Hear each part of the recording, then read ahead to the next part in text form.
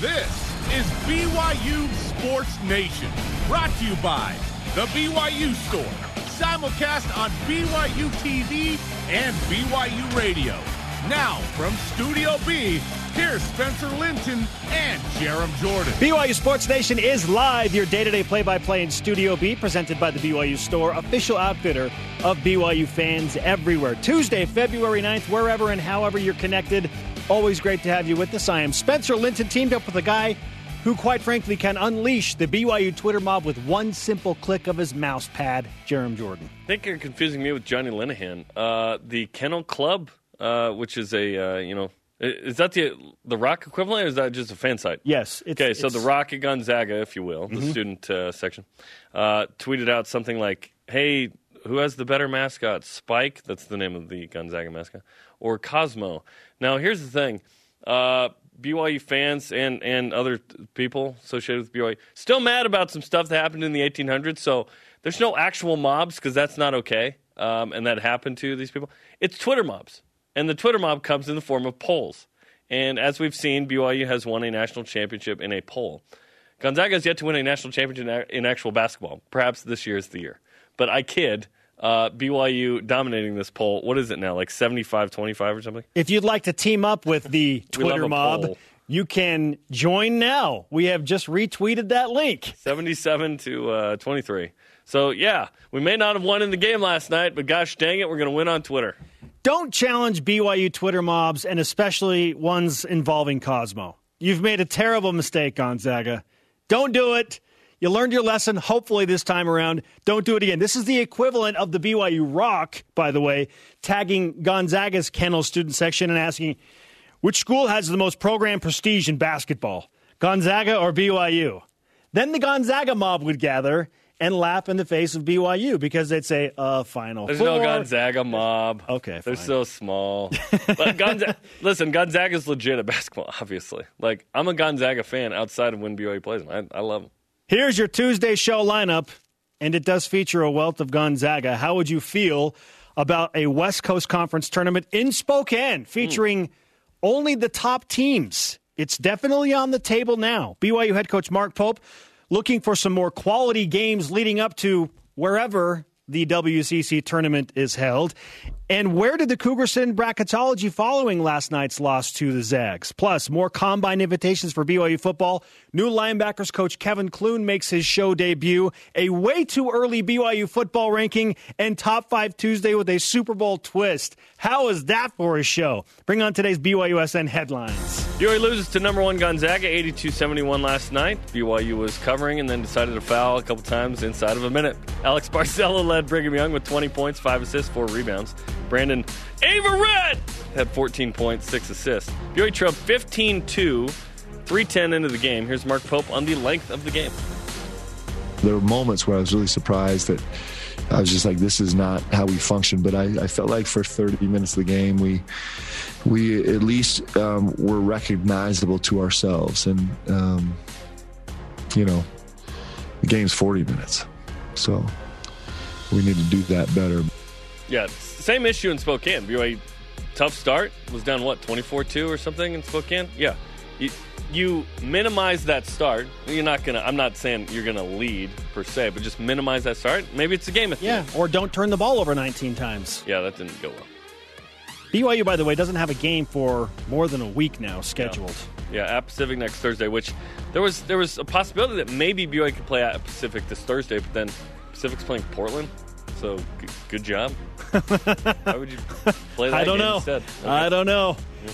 Bring on the way too early college football rankings in the form of Bill Connolly's SP Plus ratings for all 130 Division I teams. BYU football in at number 52. 52nd overall. The BYU offense rated 24th best, but the defense enters at number 90. 90? Understandably, there will be an expected drop-off for the Cougars when BYU loses 6 different guys that have been invited to the NFL Combine. 6. The program record is 7. By the way, officially yesterday came out that Zach Wilson and Brady Christensen have been invited. So they join the likes of Dax Milne, Matt Bushman, Kairos Tonga, and Chris Wilcox. 6 Cougars all receiving the coveted invitation. Yeah, that's pretty cool. Men's volleyball stays number 1 in the AVCA poll. with first place votes split between the Cougars and Hawaii, 8-8. Senior Gabi Garcia-Fernandez is the MPSF Offensive Player of the Week. He had 800 on Saturday. That's career high. Okay. Thursday, he had 16 kills, both matches versus UCLA. Then women's volleyball there in season. Heyo up 2 spots to number 12 in the AVCA poll. Play Gonzaga tonight. Trying to get some revenge for basketball. 8 Eastern on the BYU TV app. BYU's 21-1 all-time versus the Zags. If only that was the series record in hoops. Take that, Spike. It's game day for multiple BYU teams. We told you about women's volleyball, women's basketball at Pepperdine tonight.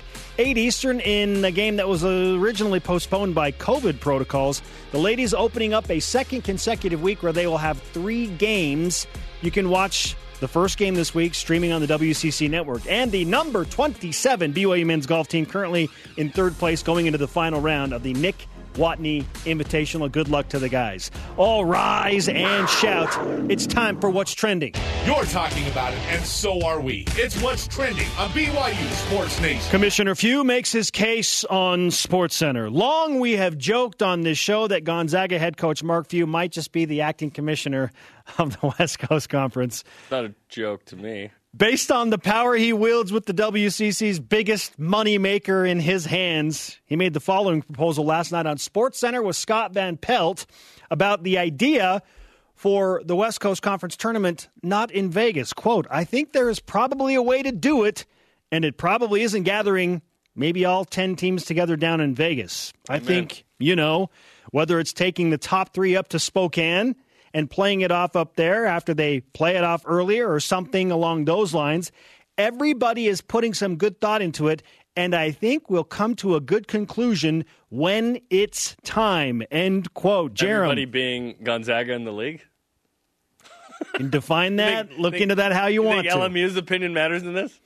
Does this new idea from Gonzaga head basketball coach Mark Few makes sense for a revised West Coast Conference tournament? Yeah, I think so. Relocating's not crazy. 5 minutes ago, the Big Ten announced they're going to move from Chicago to Indianapolis.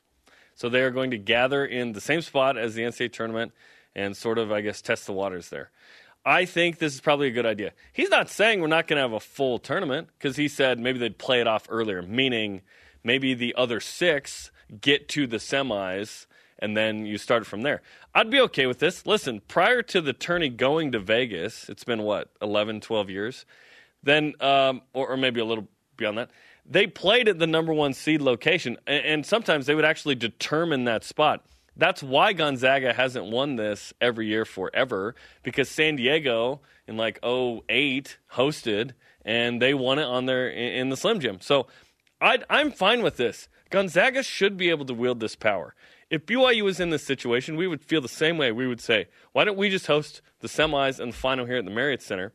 They would still contractually fulfill their obligation to ESPN for that tournament and the sponsors. Yes, there's not going to be any fans, but I'd be fine with a semifinal finals in Spokane. I'm fine with this idea. I think it's fine. And Mark Few should wield this power. They aren't just the best team in the league. They're the best team in the country. They have the power to do this. Play the early games at home sites if you want to, or designate the sites of the 3 and the 4 seeds, because there is a built-in weekend day right before the semifinals based on how the conference tournament is set up. BYU and Gonzaga right now, if the tournament were going originally as planned, wouldn't play until Monday after the weekend. So why not have a number of teams gather in one location, play those games out, and then the 2 winners from that game then go to Spokane and join Gonzaga and BYU. Yeah, and there's a game before that, right? There'd be 2 sets, 7, 10, 8, 9, and then 5 and 6 come in, and then the semifinals are there. Right, yeah. So I guess I'd be saying, I don't know how they're going to do it. Just play the early site games at I don't really care. A couple of isolated locations. I don't care how it goes down. Just make sure your best teams are protected until they absolutely have to play. Now, when we say protected, traditionally that's been protected from extra games, extra losses. When we say protection this time, it's from COVID exposure. That's what we're talking about. And that's why Mark Few is saying, just gather us in Spokane and let's play there. Because then they can isolate and quarantine as much as possible so that, guess what? Who cares about the WCC tournament for Gonzaga? It's about winning the national championship for them. So I get this. This makes sense. I'd be on board for this if this is what happens. Obviously, BYU TV, we have a big involvement in the West Coast Conference Tournament, and we have for 11 years now. We do all the games that ESPN doesn't, essentially. Mostly on the women's side, we do 8 games, and on the men's side, we've traditionally done about 4. So let's see where that takes us with that. And it's a unique setup with the tournament, too. We're not sending everybody that we typically do to Vegas. There might be a Provo element to this just because of COVID. It's all unique and different. So I'd be okay with this. I think it's a good idea. It's not set in stone. I do have this question. Are you going to figure that out soon? Because it's less than a month away. They have to. Let's go. When is this going to be announced? When is this going to be figured out? This is tough for the actual commissioner, Gloria Nevarez, and her team, because every coach and every athletic director are obviously not going to be on the same page and have the same opinion, and not everyone's going to be like, yeah, let's go to Spokane and do this. That doesn't matter when Gonzaga's in the league. Gonzaga wields the power. A couple years ago, Gonzaga said, hey, kind of might go to the Mountain West. We're flirting over here. And they got what they wanted, which was a 16-game WCC schedule, not an 18, and they wanted more of the shares from the units in the NCAA tournament. They got what they wanted. They wield a lot of power here. They have the leverage, clearly. 100%, yeah. Clearly in this conversation. BYU does not have hardly any leverage in this. BYU got, CBS Sports Network came in and has done some home games from the league's perspective, and BYU pushed back a little, fewer games, few there.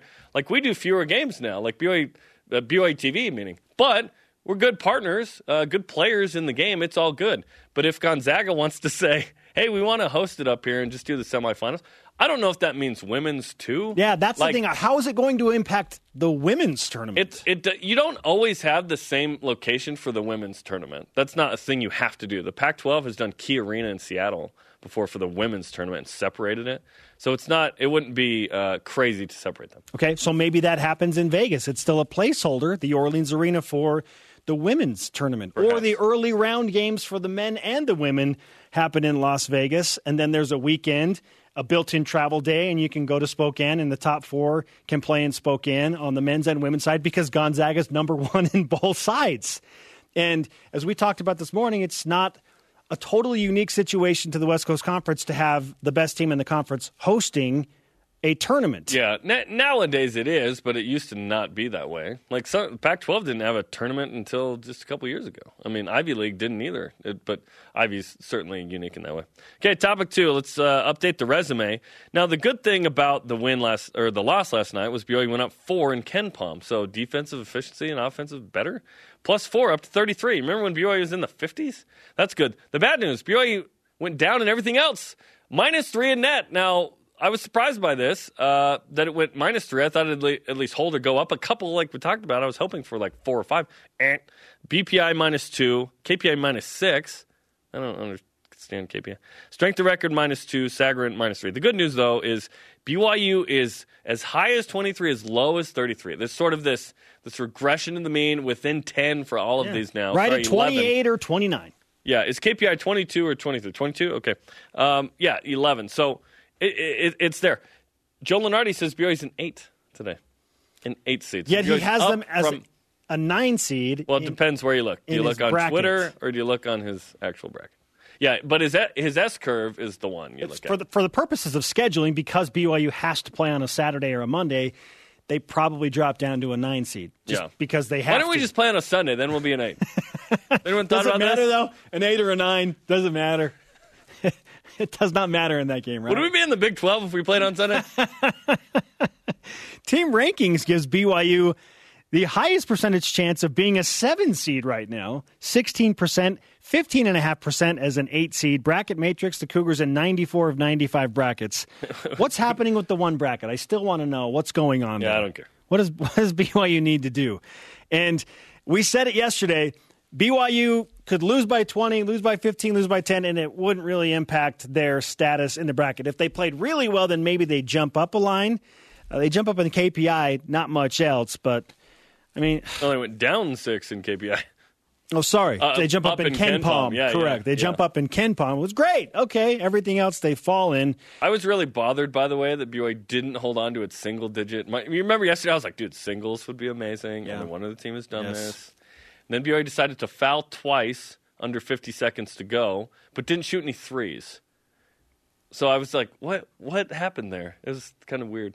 The conversation I was having with my older brother Trevor, as he's hashing out all of his emotions watching BYU play Gonzaga again last night, was, and I thought a point he brought up was very apt. He said, Jalen Suggs takes Gonzaga from a SWAT team, high functioning, they go in, they take care of business, they catch the bad guys and get out of there, to a Navy SEAL team. one player. Okay. Like they've just been elevated to this elite status. Yeah, they have a lottery pick. They have a top 10 guy. Yes. Like out of high school. They've never had that. Difference maker in 1 year, the one and done for Gonzaga might just win them a national championship.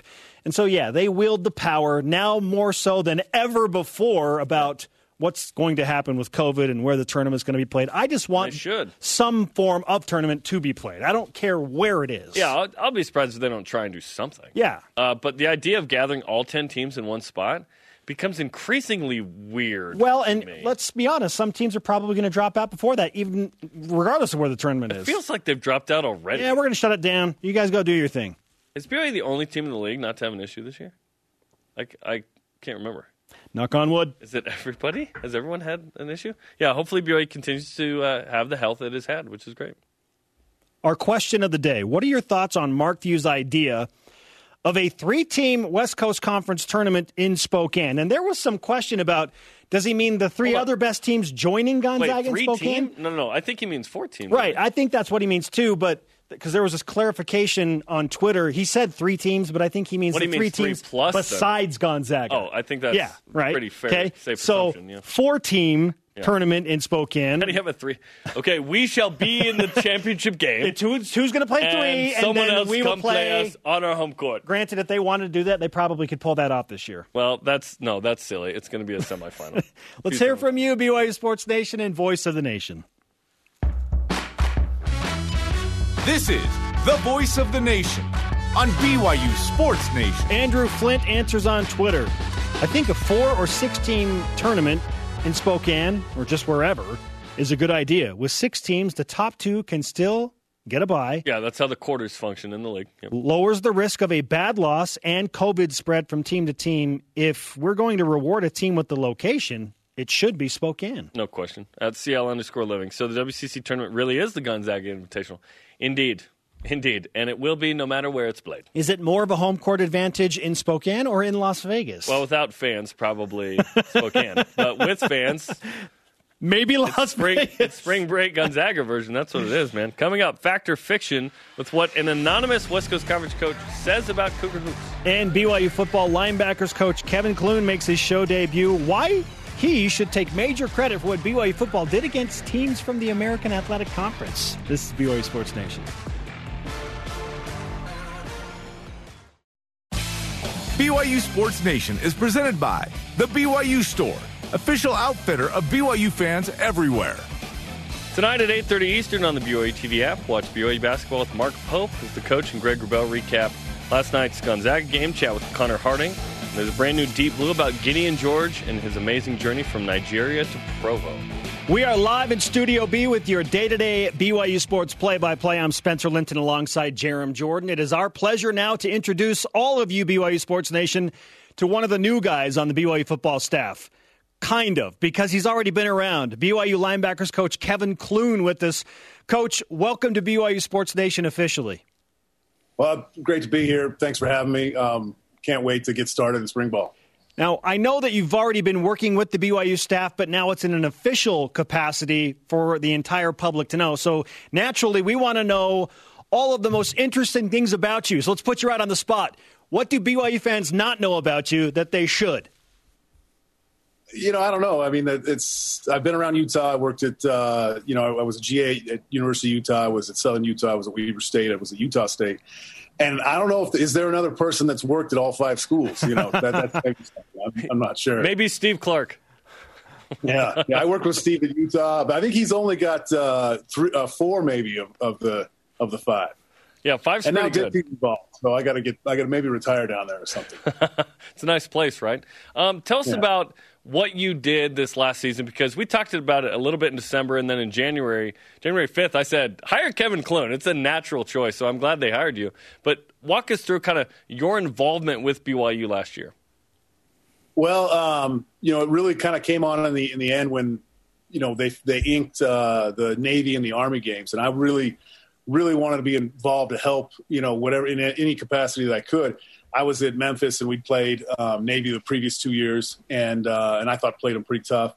So I wanted to help, whatever I could. I have all this film, I have all these, this defense that should be good, and it kind of just grew from there. I just wanted to come down and help out any way I could, and I've known, Kalani for 20 years and Aaron Roderick for 20 years, and just it was just kind of a natural fit.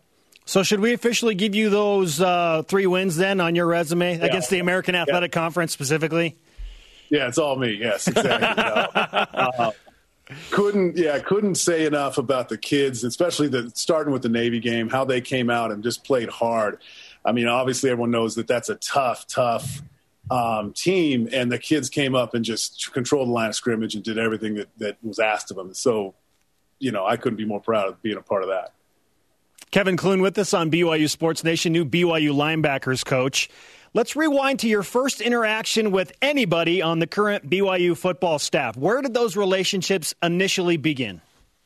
I met Aaron probably, I want to say 2001, briefly. And then Kalani, Aaron, and I all worked together down in Southern Utah. And, it's a great place to start because there's not a whole lot of, people watching everything, so you can make mistakes kind of down there and all that. And we had a good team, and I felt we kind of built that team. We were only there for about 2 years, and we had a good squad of Utah kids that a lot of Snow College players, a lot of local kids, and it kind of all blossomed from there. You've got a history of playing against BYU when you were at Utah State, obviously 09-13, highlighted by that 2012 team, which was incredible. And, of course, BYU and Utah played this 6-3 of a dud game, but it was an interesting one in 2012, a great year for the Aggies.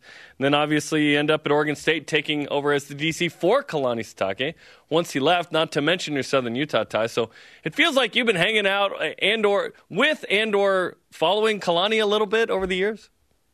Yeah, it's we've become just good friends, and we just talk ball. We all come from that Kyle Whittingham style of defense, and so when we can talk ball, it's like we're not talking the same language a lot of times.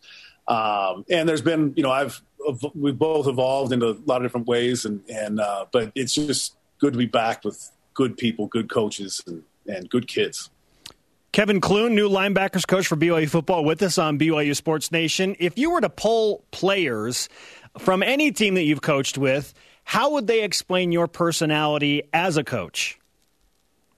Oh, man, I don't know. That's hard to explain. But, there's an initial level of gruffness that maybe that maybe that you get right away, and it's like, oh, wow, it's maybe seems a little standoffish. But after you kind of get to the hard work of things, it's I don't know. I think I'm an easy guy to work to play for. So. Tell us about your linebacking group. Obviously, a group that has some talent and talent returning. We're a couple weeks away from spring ball. So what do you feel like you have there, and what do you feel like you need to develop even further? Well, it was really good. I got to meet these guys and was just really impressed with how they just come out to work every day, and they're very even-keeled kids. It's they got talent, they got size, they got speed, and I'm very pleased to be involved with this group. Starting off with Peyton Wilgar, very versatile player. He can play the outside positions and the inside positions, and maybe even we put him up at a DN position. He can do it all, and he's always the guy that we're thinking when we put in a new defense. Well, Peyton would be perfect for this. Well, but we got to move around the other pieces of the board. And so he's got a tremendous future. Still young players. I mean, I don't know if I have a guy on the linebacker on the roster that's older than a junior. I'm not sure. Then you got Keenan Pili, who, is local kid, came from the safety position in high school, but has really developed into a linebacker and a hitter and, a guy that you don't want to take on, head up. And, he's a quiet leader and again, a solid, tremendous player. And then you've got, guys like Max Tooley, you're quick and, again, very versatile and we're expecting a lot of things from him. And then you got Drew Jensen and Jackson Kafusi coming back. And then, I'm very just pleased with this group. There's a lot of hard work there. There's a lot of production there. And I think that they can even go to the next level. When you compare what BYU football did in 2020, 11-1, incredible run. Of course, we mentioned the 3 wins against American athletic teams. And you compare it to what the schedule brings up in 2021 with 7 Power 5s, what goes through your mind? Well, just one at a time, the Power 5s, they're great and all, but they're all winnable games. You just got to take it all one game at a time. We've got some experience with the Pac-12 teams. Got some experience with South Florida that we play later on. I'm drawing a blank, and then obviously the Mountain West teams. But each one at a time. It's a very, very good schedule, very, lofty schedule. But you take them all one at a time, and I think that they can be handled. Certainly we're hoping that things return to normal for life and football and whatnot. But it'd be fun to have fans at Allegiant Stadium in Vegas for that opener, wouldn't it? Yeah, and that'll be great. It was very strange. I coached junior college back in California like 25 years ago. And you could literally count how many people were in the stands at some game. And so it brought me back to that. But it didn't matter. The kids brought energy. Kalani was bringing energy on the sideline. And it's a shame that these guys didn't get to showcase what they do, in front of 60,000 people or whatever. But in the end, they just came out to play. And so, that was good. But it was definitely the first game at Navy. It just felt weird when you took the field, and it was just kind of scrimmage like. It was very strange. But the kids performed. They did a great job. I'm thinking specifically about Billy Nixon, who started a Dance Dance Revolution along with Jason Kafusi, as well as Kalani Sitake. Jason Ayu, I should say. So let me correct myself. How are your dancing skills when you look at those guys? Yeah, horrible. I was called into some part of that, and I was like, I'm not gonna. That's just keep my dignity over on the side. But yeah. It's maybe I gotta maybe for some giant game maybe I'll jump in, but yeah, I'm not sure. It's gonna take a lot. Who are some of your primary influences? Growing up as a young coach and now as a more experienced coach, who do you draw upon for influences upon the way you coach the game? There's a lot, and a lot of guys no one's ever heard of. I coached at a high school, Dos Pueblos in Goleta, California, and 2 coaches there, Coach Hesselmeyer and Coach Scott O'Leary, were tremendous. My old high school coach, Norm Costa, great guy. Junior college coach that I played for and worked for was Gene Murphy. He was at Cal State Fullerton for 100 years. I mean, these are all people that you've probably never heard of, but it does. I can go all the way back to my Little League coach was Jim Bernardaschi, who was a tremendous man. And you learn a lot of things about football, and you learn a lot of things about, how to hit somebody or tackle or block or whatever it is. But just their example of hardworking men that find a way to give back to society by coaching football. And, I've coached for free. I just love football, and I love working with kids. My dream back in the day was I was going to have a regular job. I studied computer science. I was going to have a regular job and then go help the local high school wherever I lived, because that's just the way to give back, because that's, I go all the way back, man, I'm thinking about a lot of names. Frank Link was a Little League baseball coach that I had 30, 40 years ago. They're all tremendous men that found a way to give back to young people. But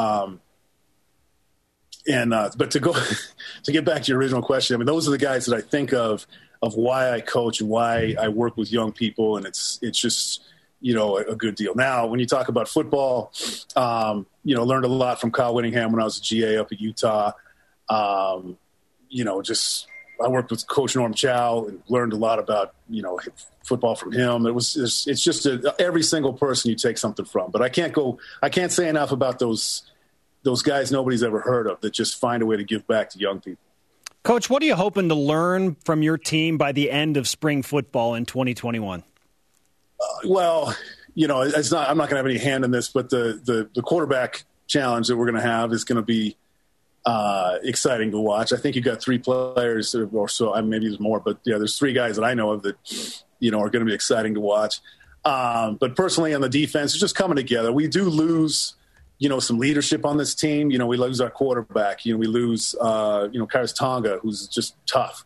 We lose, Isaiah Kafusi, who always kind of knew the right thing to say, and Warner, and we lose some guys. But, who's going to step up and kind of be the new leader? How's this team going to come together? All those things is just the natural evolution of every single team every year.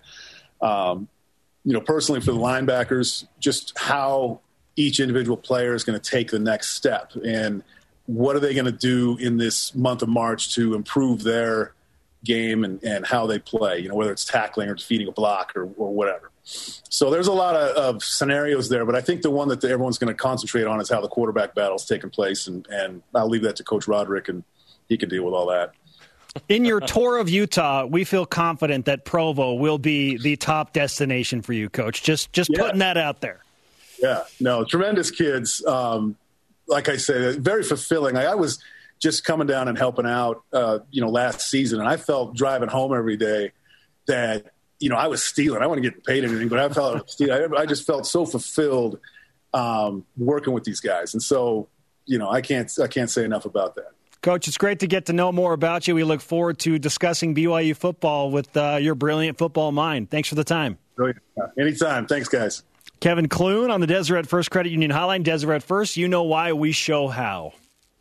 Consider me impressed. I know. He knows what's up. That was fun. We're gonna have fun with him over the next couple of years. Okay, coming up, who should BYU Hoops schedule with nobody slated the rest of the week? And where does BYU fall in the SP Plus projections? Way too early rankings, but we are here for it. This is BYU Sports Nation.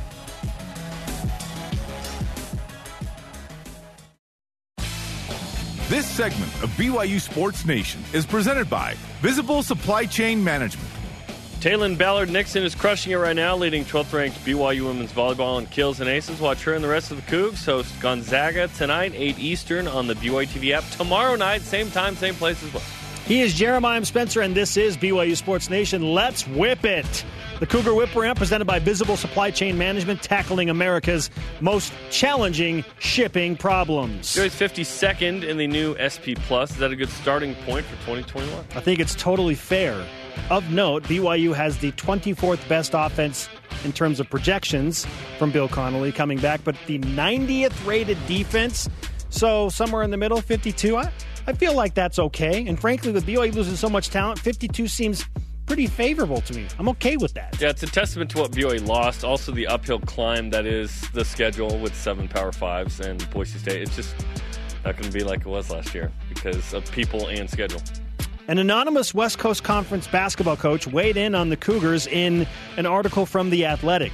Here's what he said, quote, speaking of BYU, they're massive. They're good defensively, but they're limited. I don't think they have one guy that can go beat you offensively. Alex Barcelo is their guy, but he hasn't done as well in the league.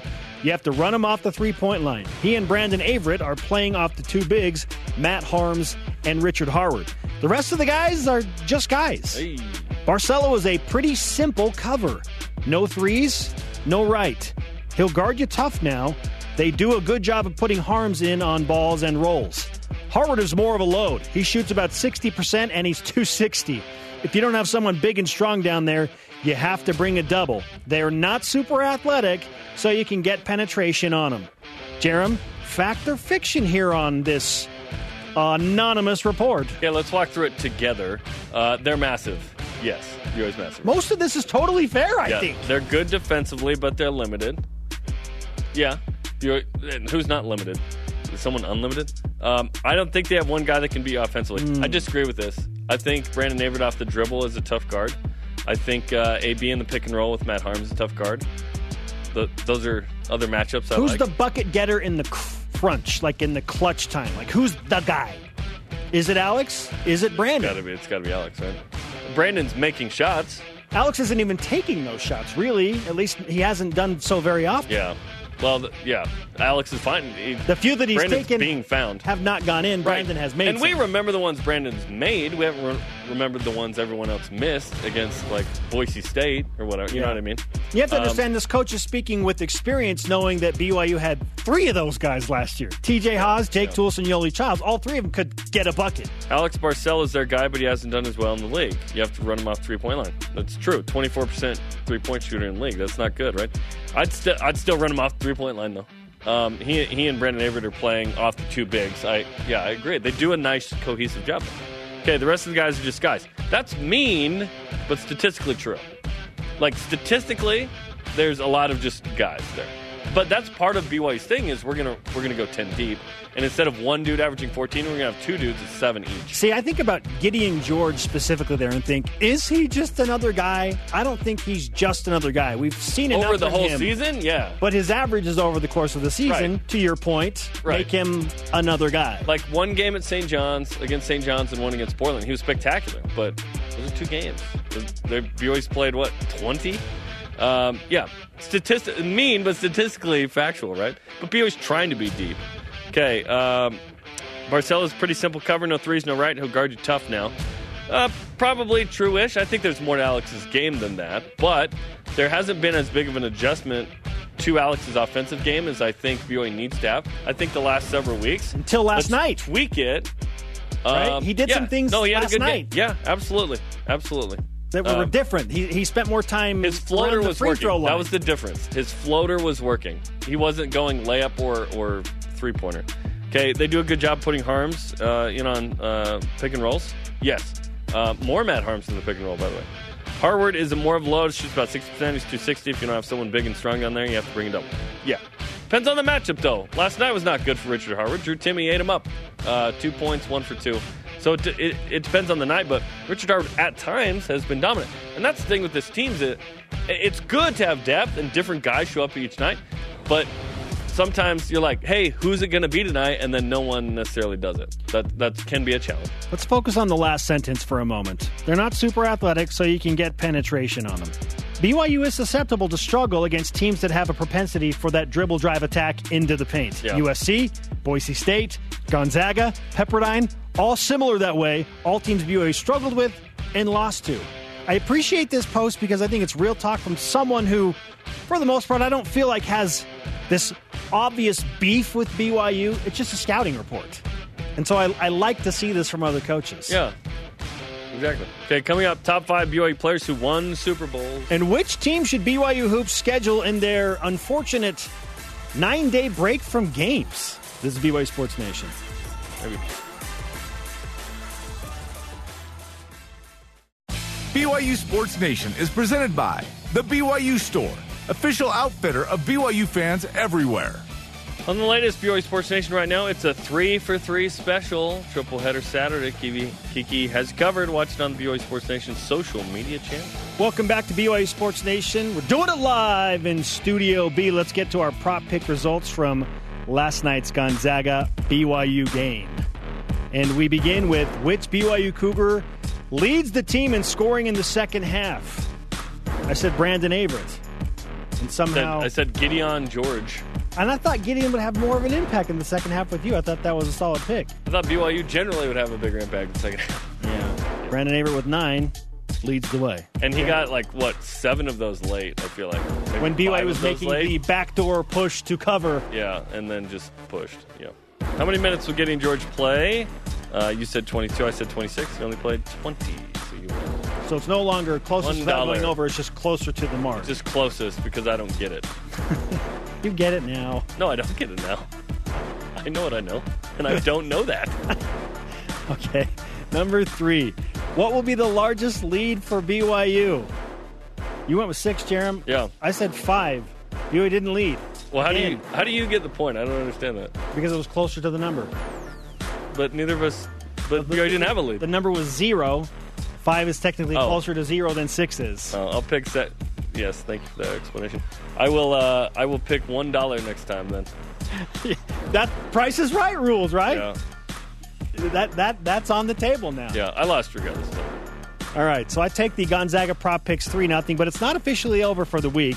Yeah, like the rest of probably. BYU Sports Nation, we wait to see if there will be a second game this week. If not, Jerem will spin the wheel of consequence on Friday. BYU continues, to their credit, to put out feelers in all directions and very publicly about finding a game that makes sense for the team instead of enduring another lengthy layoff in games. So here's Mark Pope on that very topic last night. You know, this is super unprecedented and down now in the stretch run of this season. It's actually, finding games and finding the right games and finding the games at the right time for your team is super important right now. And so we'll jump on that, and I'm not sure where we're going to end up. Hopefully we can find a game that fits us really, really well. Getting good contacts, good Power 5, top 20 teams. You got any dirt on anybody out there that can force them to jump in this thing, we'll travel. All right, Mark Pope on record saying we will travel for a game that makes sense. Jerem, what is best for BYU in scheduling going forward over the next 9 days? Should they look to reschedule a WCC opponent or maybe go elsewhere? Anybody. Almost, right? No, it needs to be a good game, obviously. He's saying, we want a game that will help our resume. Right now, if BYU didn't play the rest of the year, they'd be just fine. 15-5. There's not a lot of teams that have played 20 games like BYU, let alone won 15. So BYU's in a good spot, but unfortunately, you look at the schedule. St. Mary's postponed Thursday. San Diego, Saturday, postponed. BYU's not going to reschedule with a team that's already canceled with them. That's a quad 4. San Francisco's another option that is on the table. They're supposed to have a return trip to Provo. Sometime, yeah. When's that? I don't know. Is there are there teams that have availabilities in non-con that would want BYU to go to their place? Because BYU doesn't want to host a team that's not in the top 30. You want a quad 1 here, that'd be great. But when is this going to happen? It's Tuesday. If it's going to happen Saturday, you would need to know by probably Wednesday. So it's today or tomorrow whether BYU is going to play this week, I would think. So because it is such short notice, it's most likely going to have to be regionally. So if it's not a game rescheduled in the West Coast Conference, Pac-12 is not going to play. And they're not going to come out of California primarily. Mountain West seems like the most obvious choice for BYU. Is there a Mountain West team? BYU's already played the top 3 Mountain West teams. They haven't played Colorado State, though. And they're the 4th place team. And so a game in Fort Collins, maybe, if BYU's willing to travel. I know that Colorado State's been dealing with some postponements of their own. Yes, they're a top 50 net team. That would be a quad 1 road opportunity for BYU. All right, let's do it. So there is that. We figured it out. Okay. Colorado State. BYU's playing at Colorado State this week. We don't know what day. Oh, wait, that's just what we want. Maybe a Big 12 team? Is there somebody in Texas? Yeah, Baylor's on pause. They postponed 3 straight games. So are Baylor's opponents looking for a quality game against BYU? Texas Tech is out there? Baylor I don't necessarily want because that'd be Gonzaga. No, meaning Baylor's not. They're not playing. Oh, they're shut down. So their opponents are looking for quality games. Yeah, cool. Let's do it. Big 12, Mountain West. It kind of feels like it would have to be that if it's not a rescheduled game in the West Coast Conference. Yeah. Which would be fun. But how far are you willing to travel, Mark? There are a lot of fun ideas. Reality is another thing. Okay, coming up, today's Rise and Shout Out. And Top 5 Tuesday features a Super Bowl twist because there have been some super Cougars in the Super Bowl. I wonder if Dennis Pitt is going to make the list, Jerem. Oh, boy. This is BYU Sports Nation. Probably. This segment of BYU Sports Nation is presented by Delta Airlines. Keep climbing. BYU Sports Nation's Rise and Shout Out is presented by Mountain America Credit Union, guiding you forward. BYU Sports Nation always available on demand via the BYU TV and BYU radio apps. You can always download the podcast, Google BYU Sports Nation podcast, subscribe, review, and then give us that 5-star rating. Bring on Top 5 Tuesday, presented by Delta Airlines. Keep climbing. Today we look at the greatest BYU football players that have gone on to win a Super Bowl. Number 5, Dennis Pitt. Hello, Jerem. Hello. 4th-round pick to the Ravens, 2010. Played in Super Bowl 47, where the Ravens beat the Niners 34-31. It was so boring, they shut off the light. Pitt had 4 catches, 26 yards. I'm told he had a touchdown as well. BYU career, he was pretty good, I heard. 2009 consensus All-American, 3-time first-team All-Mountain West Conference, back when BYU used to play football in a conference. 221 receptions, 2,901 receiving yards, 21 touchdowns. He still has the most receiving yards for a tight end in college football history. I heard that's good. Now, and then I heard it was Dennis, and I was like, well, maybe not. Solid. Yeah, Dennis Pita, I believe is the native pronunciation. Pita. At number 4, Rob Freight Train Morris, and I sanitized it so I could do it. Oh, nice. The Freight Train, first-round pick, 28th overall to the Indianapolis Colts. Get a gate so we don't have to hear the train. Played in Super Bowl 41 with the Colts. In a win over the Bears, 29-17. He had 4 tackles in that game. BYU career, 1998 WAC Defensive Player of the Year, 2-time All-American, and a semifinalist for the Butkus Award. And he can do the moonwalk, too. That's pretty cool. Yeah. The budget was too small. We couldn't buy the rights to the Super Bowl highlights. Just okay. Number 3, Kyle Van Noy, second-round pick, 40th overall to the Lions. Thank goodness he got traded from the Lions. Steve Young was on the set the day he got traded, and we said, hey, Steve, Kyle Van Noy just got traded to the Patriots. He said, he's going to the Super Bowl. And he did. 3 straight, in fact, 2017 to 2019. Won 2 of them. He went to Super Bowl 51, and then ended up in 53. Isn't he number 53 in the league? And $51 million deal, I think. So, yeah, that all ties in. Pretty cool. At BYU, he's really, really good. Of course, that San Diego State game in 2012, Poinsettia Bowl, was amazing. Kyle Van Noy still killing it. South Beach. At number 2, Jim McMahon. Nice. Jim McMahon, 5th overall pick to the Chicago Bears in 1982, tied to Ziggy Ansah as the highest draft pick ever. Ziggy at with BYU. Jim McMahon. Ziggy? That's awesome. It's probably going to change this year with Zach Wilson. Yeah. McMahon won the Super Bowl in 1985 as a starting quarterback for a dominating Bears team, 46-10 over the New England Patriots. I don't think Tom Brady was a starting quarterback in that game, was he? No, he actually did. Fun fact. He, of course, rocked the Roselle headband like no other. 256 yards passing in that Super Bowl. No touchdowns, but he ran for 2 touchdowns, which at the time was a record. That never happened in the Super Bowl. Give the ball to Walter Payton. Yeah, and not the fridge. Yeah, in the fridge? Come on. Hey, he went to the Pro Bowl in 85. He won another Super Bowl as a backup in Green Bay, but, the guy that finished the top 3 in the Heisman Trophy voting, McMahon was incredible. Twice. Yeah. Steve Young is number 1, 3-time Super Bowl champ.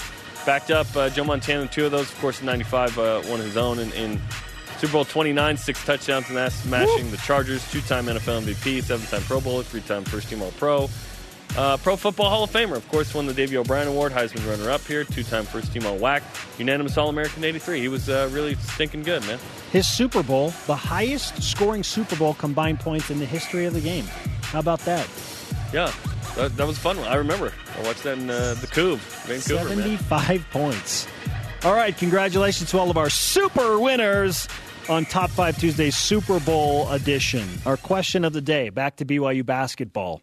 What are your thoughts on Gonzaga head coach Mark Few's idea of a limited-team West Coast Conference tournament in Spokane? 4 teams? In response, our elite voice of the day presented by Sundance Mountain Resort from @ShayLawrence on Twitter. I'm good with the smaller Gonzaga Invitational this year, but with a minimum number of conference games played, no Santa Clara with only having played 5 games. They've had a tough road, yeah. Also, this should be played in a venue that holds the most fans, so Provo? MPSF, they're probably going to do that with the tournament, holding Provo, so they can have, limited fans, but just less, right?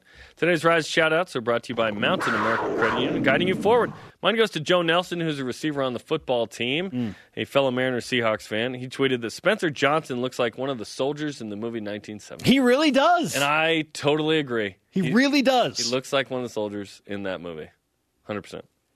Mine goes to BYU women's volleyball and doTERRA. For every ace this season, doTERRA is going to donate $100 to the Matt Bushman Foundation, which, if you're not familiar with, is new and helps underprivileged children get involved with sports when they can't afford things. So very cool effort by women's volleyball, Matt Bushman, and doTERRA. Now, I just hope the doTERRA understands how good BYU women's volleyball is. I just hope they went in going, they're number 12, and they get a lot of aces. It's going to get expensive. And they're legit. A lot of kids are going to be helped. It's going to be a good thing.